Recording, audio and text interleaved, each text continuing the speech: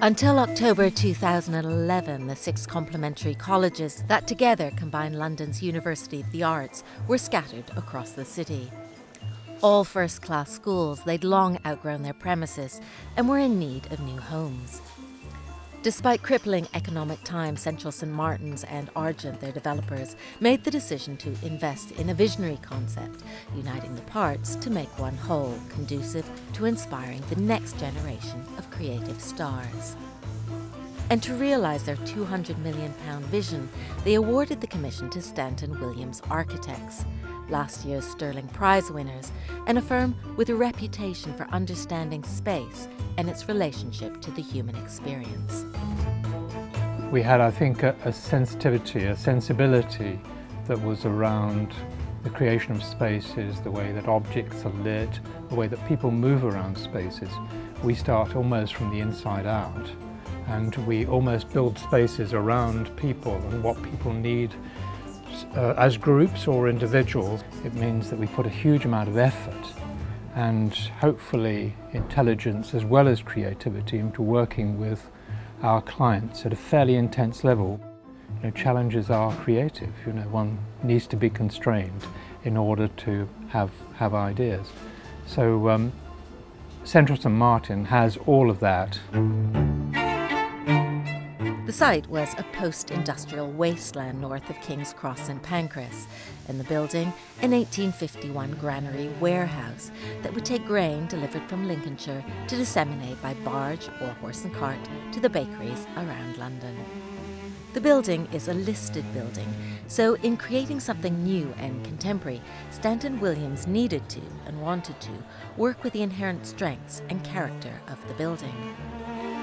What was interesting about this project, and I think when you're working with an existing building, and certainly one as wonderful as this, which has a grain, a rawness to it, this industrial landscape it's in, you actually don't want to let that go. So the design in many ways tries to hold on to what the existing building has. It has a wonderful past, it's had many, many thousands of people working in it.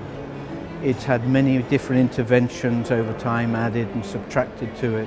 We've left all of those scars, and those scars are memories of interventions that hopefully add a texture that is part of the backdrop of the student life. The brief in many ways was that Central St Martin's morph, they change from year to year, and whatever the building is delivering on day one, it might have to deliver something else on day 2. They don't know. So in a way we're sort of stargazing as to where an art college might or might not be in 5 to 10 years.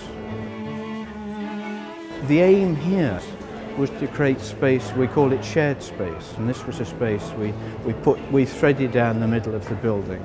It's drawing natural daylight in to the belly of the building that feeds the studios on either side. And then in the middle you've got this space with these big wide bridges which are endeavouring to draw the students together. So you have students from different disciplines talking and sharing experiences for the first time, seeing each other work and creating, and I think this was the intention of the university, to create a building which allows the student to explore what I call the slipstream between disciplines, the uncharted territory. What happens if you put a drama student with a fashion student or a graphics with a pottery student? What goes on? What can come out of that? And that's incredibly exciting. Stanton Williams wanted to balance their blank canvas concept with a space that had soul enough to encourage creativity and quietly inspire. You can read their intentions in the new materials they chose to work with and in the old materials they chose to keep.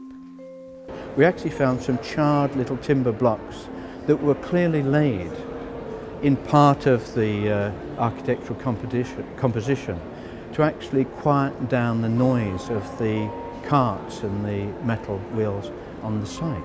And so we picked up on that as a reference, and that actually is the carpet that lines the street itself. This is a story of transformation and metamorphosis, both in terms of this once industrial Victorian building, and through its new purpose, the students studying within it. Once upon a time, there's all this grain coming in from north of England, all these many grains that would then be distributed around London. We now have these students in the same way, these amazingly creative people disseminating intellectual ideas around the world. The building's doing exactly the same thing. Since its inauguration, this new campus for the arts has won 13 awards and commendations, including the 2012 World Architecture Festival Award for the world's best higher education and research building. Now, educators and architects from around the world make pilgrimages here to take inspiration from a building that, in a political and economic climate far from favourable, has become a class act in its own right, thanks in no small part to the steadfast commitment of its backers. They were the first on the block. The regeneration hadn't started. They planted the first seed of the regeneration here. They were taking on a footprint which is 180 metres long by 200 metres wide, unparalleled in the centre of London, next to Eurostar, you know, at the epicentre almost, you're saying, closer to Paris than to Edinburgh. And you've got 4,500 students now inhabiting that, and it'll grow. Just the excitement of where this could all head it's wonderful to be a part of. A wonderful thing is when you walk around that building and you see what's going on in there. You see young people coming in there, excitement, you know, the buzz, the energy which the building and the architecture contributes to is fantastic. And I think to have that in the centre of London, which is very much a centre of creativity, and that kind of investment is fantastic. In London, for Monocle, I'm Gillian Tobias.